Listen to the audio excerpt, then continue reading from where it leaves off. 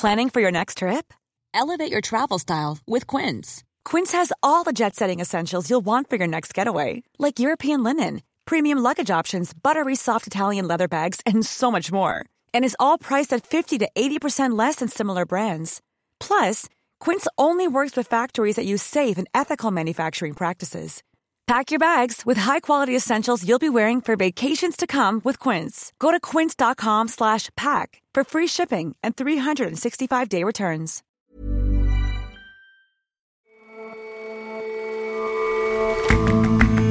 Hello, and welcome to The Intelligence on Economist Radio. I'm your host, Ed McBride, filling in for Jason Palmer.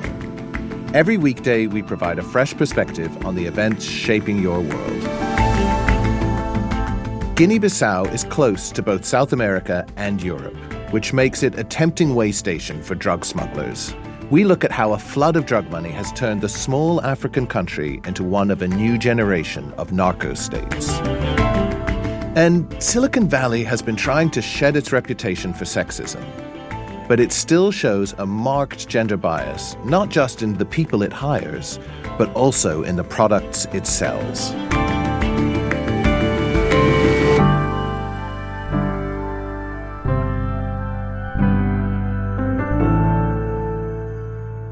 First up, though.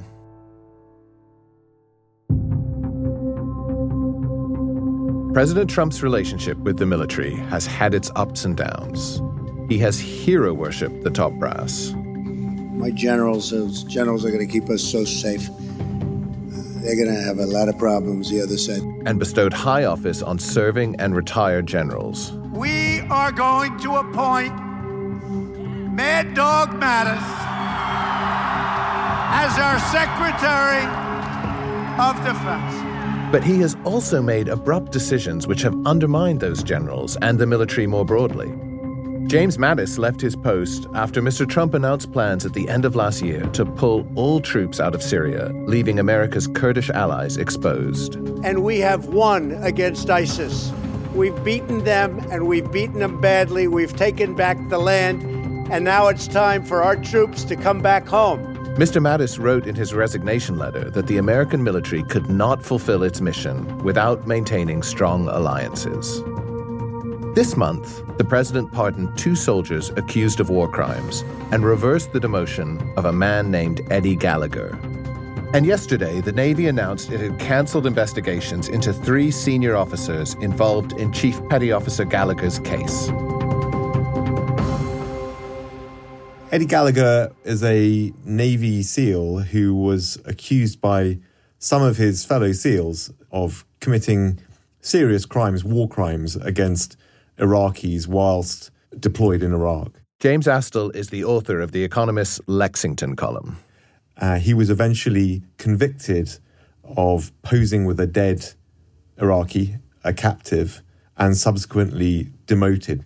President Trump, who has a record of being extremely blasé about military discipline and war crimes, intervened on behalf of Eddie Gallagher and demanded that he be reinstated and have his trident pin, the sort of sacred badge of a Navy SEAL, returned to him. So how unprecedented is this? Has the president weighed in on this kind of thing before? Yes, he has. He's often talked about doing so, and he has a number of times, including in 2 recent cases that were highlighted with Eddie Gallagher on conservative media, where American servicemen were similarly accused. He sees himself as a champion of the American fighting man. It's part of his broader shtick to be with the common man and against the establishment. And so how did the establishment, in this case, the senior officers, the kind of top brass in the Navy, how did they respond to Trump's decision to reinstate Petty Officer Gallagher? With private horror. It was plainly understood that right from the Defense Secretary down, this was not a popular intervention on the part of the president. And the Secretary of the Navy tried to negotiate with the White House to see if he could sort of mitigate the president's intervention. He ended up failing in that endeavor, falling out with the president and losing his job as a result. How typical is this whole story? I mean, how have President Trump's relations with the military been more broadly? It is typical in that the president has a very Hollywood idea of what military service is about. He glamorizes the tough end of the American war machine. He's an advocate of torture. He has questioned the judgment of generals who say that actually torture is counterproductive and not a policy that they advocate. At the same time, he, especially early in his administration, hugged some of those top brass very tightly. He employed a number of high-profile retired generals, of course, Jim Mattis, the former defense secretary, John Kelly, his former White House chief of staff. But then subsequently, he fell out with those retired generals when they turned out not to be the Hollywood tough guy that he appeared to have taken all military men for. So if this all is part of President Trump's populist shtick, how is it going down? Do we know what the American public, or indeed the rank and file of the army, feels about his interventions in military matters? Well, I think we can be sure it's going down well with the sort of main target audience of these kind of moves by the president. The president is not intervening in military discipline primarily to try to win the votes of soldiers. He's doing it because it's popular with his broader conservative Republican base. President Trump knows he's on safe ground with his base, if you like, in intervening in this way. Whether those interventions also go down well with the troops is a little bit harder to say, though we know that by and large the president is popular with the same demographic segments within the armed forces as he is outside the armed forces, which is to say he's not very popular with the mid-ranking and higher officer class who tend to be well-educated. He is not popular with the very many non-white servicemen and women in the American forces. He is, by and large, popular with working-class white troops, not terribly well-educated, liable to be evangelical, and especially from southern states, which is his most enthusiastic demographic generally. What is the longer-term effect on the armed forces? Do we have a sense of whether this is going to leave a lingering legacy? I think there are a number of dangers. Quite obviously, politicizing military discipline is corrosive of the relationship between civilian leadership, military leadership. It's also an extremely bad example to the troops, if you like. It's corrosive of military discipline itself. And I think the broader politicization of civil-military relations, which President Trump has been responsible for, he's not the first president to politicize civil-military relations, but he's, in recent times, the most kind of reckless, is something that is of grave concern at a time when civil-military relations in America are not close and where the armed forces have, until relatively recently, been one of the very few exceptions to the sort of politicization of everything in America. James, thank you very much for your time. Thank you.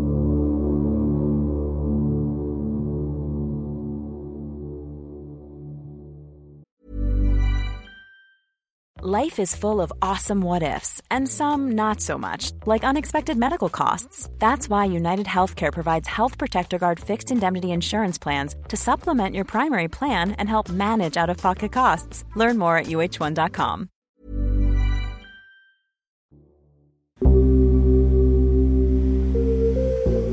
Globally, the production of hard drugs is at its peak. Just a few miles from Kandahar, Afghanistan's second biggest city, you can see poppies growing in plain sight.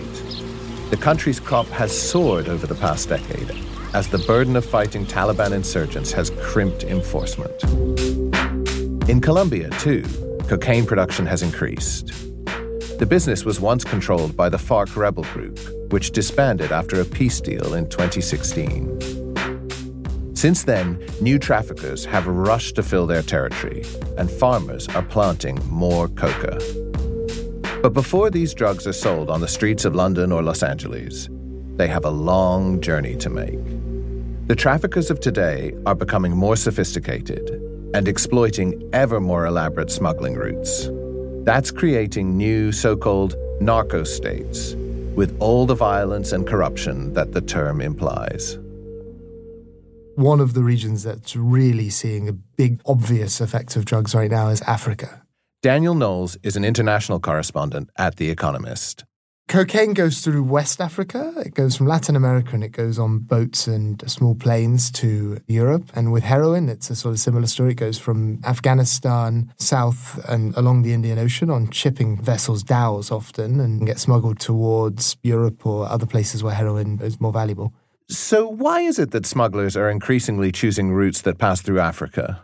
In Africa, what you have is quite a lot of governments that have not a huge amount of money, that aren't very strong, where corruption is kind of a function of politics, and you have politicians who need to make money to be able to compete. And drugs provide quite an effective way to get money to fund your election campaign, and that draws traffickers. So trafficking allows politicians to make money to stay in power, and that means that the corrupt system, where they need that money, it's maintained even further. It makes them weaker. Where exactly is this happening? So a good example is Guinea-Bissau, which has one of the weakest states in West Africa. It's a tiny country, just 1.9 million people on the coast of West Africa. And in the last 10 to 15 years, it's really become a drugs trafficking center. You know, just this year, there have been over 2 tons of cocaine seized, and that's probably only a fraction of what's actually passing through Guinea-Bissau. And part of the reason why Guinea-Bissau is so popular with drugs traffickers is that it's very close to the Brazilian coast. You can fly a small plane from Brazil to these islands and drop cocaine and nobody will spot you.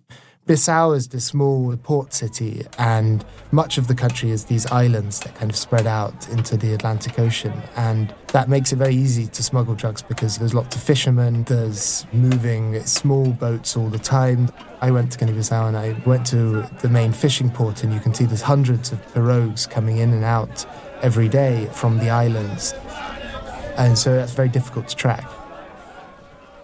When drug traffickers first started coming to Guinea-Bissau about 10 years ago, cocaine would wash up on the beaches sometimes, and people didn't know what it was. They would use it as detergent even, you know. There was one case of people trying to mark out a football pitch with cocaine. Now people know what it is.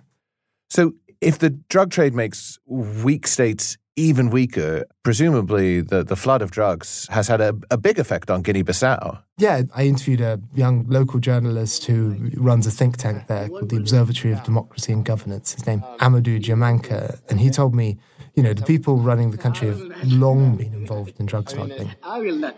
Yeah, but the politicians, the army, they all are in the game. Yeah. Guinea-Bissau is a pretty unstable country. It's got this very weak government, dozens of politicians all competing, and they need money. And if you look kind of in elections there, it's a very expensive process. And Guinea-Bissau is a very poor country, so politicians have to get that money from somewhere, and that's really drawn in the drugs traffickers. Traffickers probably first came around 2005. They came with the then president, Nino Vieira, who was raising money for his campaign. He was assassinated in 2009, just after his army chief of staff was assassinated.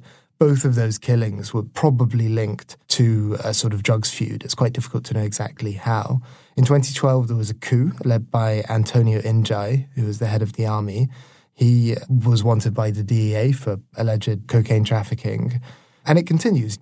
So is there anyone out there trying to enforce the drug laws? So I talked to people in the police and in the Justice Department, and there are absolutely people, you know, who want to enforce the law, but the fact is that they're prevented to. Police officers told me that they weren't able to do investigations because they weren't given the money to buy fuel for their cars or even to buy credit for their phones. Another official in the Justice Department told me that cases in the courts get held up deliberately for years. So there's some investigation, but it never goes anywhere. So you mentioned how weak states like Guinea-Bissau are transit points for drugs, but is the increase in the drug trade also leading to a pickup in drug use within the country itself? So one of the kind of side effects of this is that cocaine traffickers often pay their contacts in cocaine or in East Africa in heroin, and the people who are benefiting then have to sell it locally. So you have these big local markets for cocaine and lots of users. So when I was in Bissau, I went to a treatment center just outside the city where a lot of young men, mostly few women, have cocaine addictions. Yeah, sí, el número no aumenta. I asked people working at the centre about drug addiction. They said it was getting worse. Anualmente nós recebemos cerca de 150, 180 pessoas. They get around 150 to 180 people each year coming through the centre. You know, to pay for their drug habits, people are having to steal. And they think it's just going to get worse because nobody's controlling this. The drugs are still available. So what's to be done about all this? Is there any way to avoid the fact that weak governments are ill-equipped to resist the drug trade? It's pretty difficult because, you know, police forces can always get wise to the tricks of smuggling drugs into a country, but it's much harder to deal with corrupt officials in other countries. And I think drugs traffickers will always seek out corruption. There's no other way to run it. And drugs consumption demand is not going down. People will buy this thing. And so there's always going to be profits to be made. And I think the evidence seems pretty clear that if you suppress trafficking in one route, it will just turn up in a different place. You know, right now it's West Africa. Next it could be somewhere completely different. So it's pretty difficult to fix this. So there's absolutely no way to stem the tide then? Well, The Economist has long argued for the legalization of drugs, and you can see that that's not impossible. I mean, cannabis is not smuggled from Mexico anymore in the US. Heroin in Europe is much less of a problem, partly because in some countries like the Netherlands, it's actually prescribed to addicts, and that reduces the demand. And, you know, with cocaine, that would work. If we legalize cocaine under strict conditions, people would not have to buy it from these traffickers who have all these kind of consequences. So that would be the kind of ideal policy, but that's probably not going to happen. And so you need to focus on the high-level corruption. You need to make it so that politicians can't make money out of cocaine trafficking and get away with it. And that means using sanctions. It means retargeting police resources, which are focused on traffickers, onto the higher-level corruption that allows traffickers to work. And maybe that's really all you can do. Daniel, thank you very much for your time. Thank you.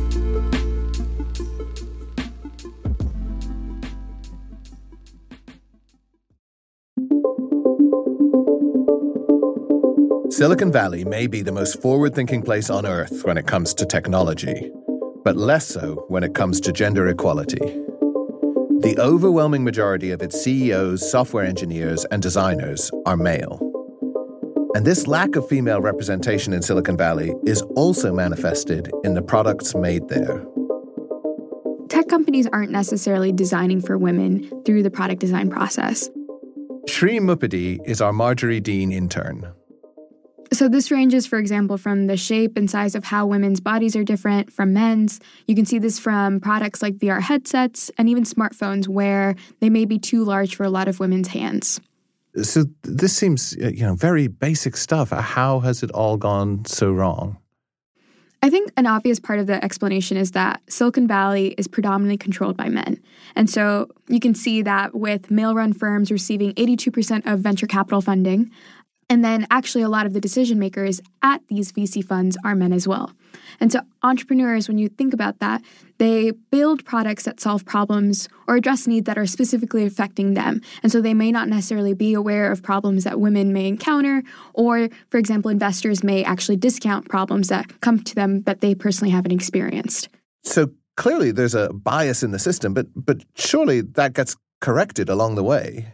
Yeah, so we would hope that they are corrected along the way, but at times there are actually a lot of oversight of the engineers or the product designers. For example, when entrepreneurs are conducting need finding, which is where they're identifying problems that they're interested in solving or creating a product for, they might not actually be aware of the problems, or they might not be asking the right questions when they're doing their user research. For example, coming to a customer and asking about whether this watch fits you correctly versus if that user, for example, a woman, wants menstrual cycle tracking, which famously Apple didn't include in its first iteration of the Apple Watch. But as you've implied, these products are all tested. Don't the women they're tested on tell people what's wrong with them or what's missing when the testing's being done? So, yes, we can expect that women may flag those types of areas of concern, but maybe, for example, an engineer might discount that problem, or there isn't enough data that is disaggregated so that an engineer is able to tell that this is specifically what a woman wants, but not necessarily men. For example, when an engineer goes to a group of users for user research, in a group of 100 users, there might be 80 men and 20 women. And if you don't necessarily account for that data based on the women and men and the gender makeup, then you might lose the data points that come out of, for example, by testing for women. And so it's important to disaggregate the data and be able to look at it and analyze based on specific attributes so that the designer is able to then create those products based on those needs. So this just seems like a disastrous own goal on the part of the companies designing these products. Aren't they missing a massive commercial opportunity? Yes, I definitely think so. There is a powerful business case for it, especially because women make up half the population. So I think that you would want these tech companies to start designing for these women, have them in front and center when they are considering different products. And I think part of the process is also just incorporating more women on engineering and product design teams so that they are able to provide their input and have it taken seriously. So let's assume the problem is unconscious bias on the part of the Silicon Valley developers. What are they doing? What can they do to fix this problem? A lot of companies are making improvements. This comes from both the tech companies as well as the venture firms. For example, a lot of companies are trying to drive more women into engineering roles and product design roles all across tech itself. So hiring more engineering graduates, encouraging more girls to go into coding and other types of engineering and math-focused fields from even middle school on. So having a lot of mentorship programs, for example. And also venture firms are hiring more women as well. So to be a part of the decision-making process. A few firms are focused on just providing or funding for women-focused ideas or having a requirement such that one of the co-founders is a female. So these types of improvements are definitely helping kind of change that landscape. So is this just a problem for tech, or does it affect other industries as well? It definitely affects other industries as well. As, for example, Caroline Correa Perez, a writer, put it, it's a world where it's one size fits men. This applies to seatbelts where they're designed for men and may put women more at risk. An astronaut had to give up her spot on a mission because there were no astronaut suits that were actually designed for her. And so it comes across on various different types of products. And it's not just different industries, but also there is bias beyond just gender for other groups like race, ethnicity, ability, as well as age. And I think that hopefully these industries will start to recognize that there is not just a reason to do this because it's wrong, but also because there is a market opportunity that they can hopefully address as well. Shri, thank you very much for your time. Thanks so much.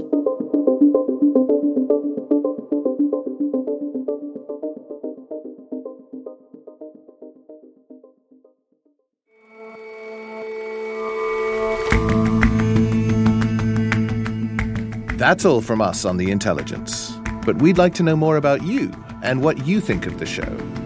Do us a favor and head over to economist.com/podsurvey. See you back here tomorrow.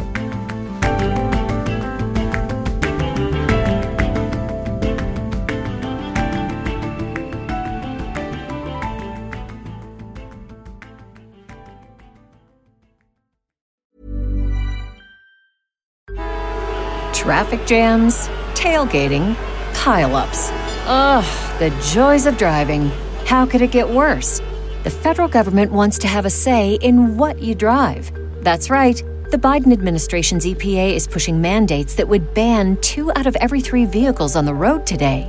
Don't let Washington become your backseat driver. Protect the freedom of driving your way. Visit EnergyCitizens.org. Paid for by the American Petroleum Institute.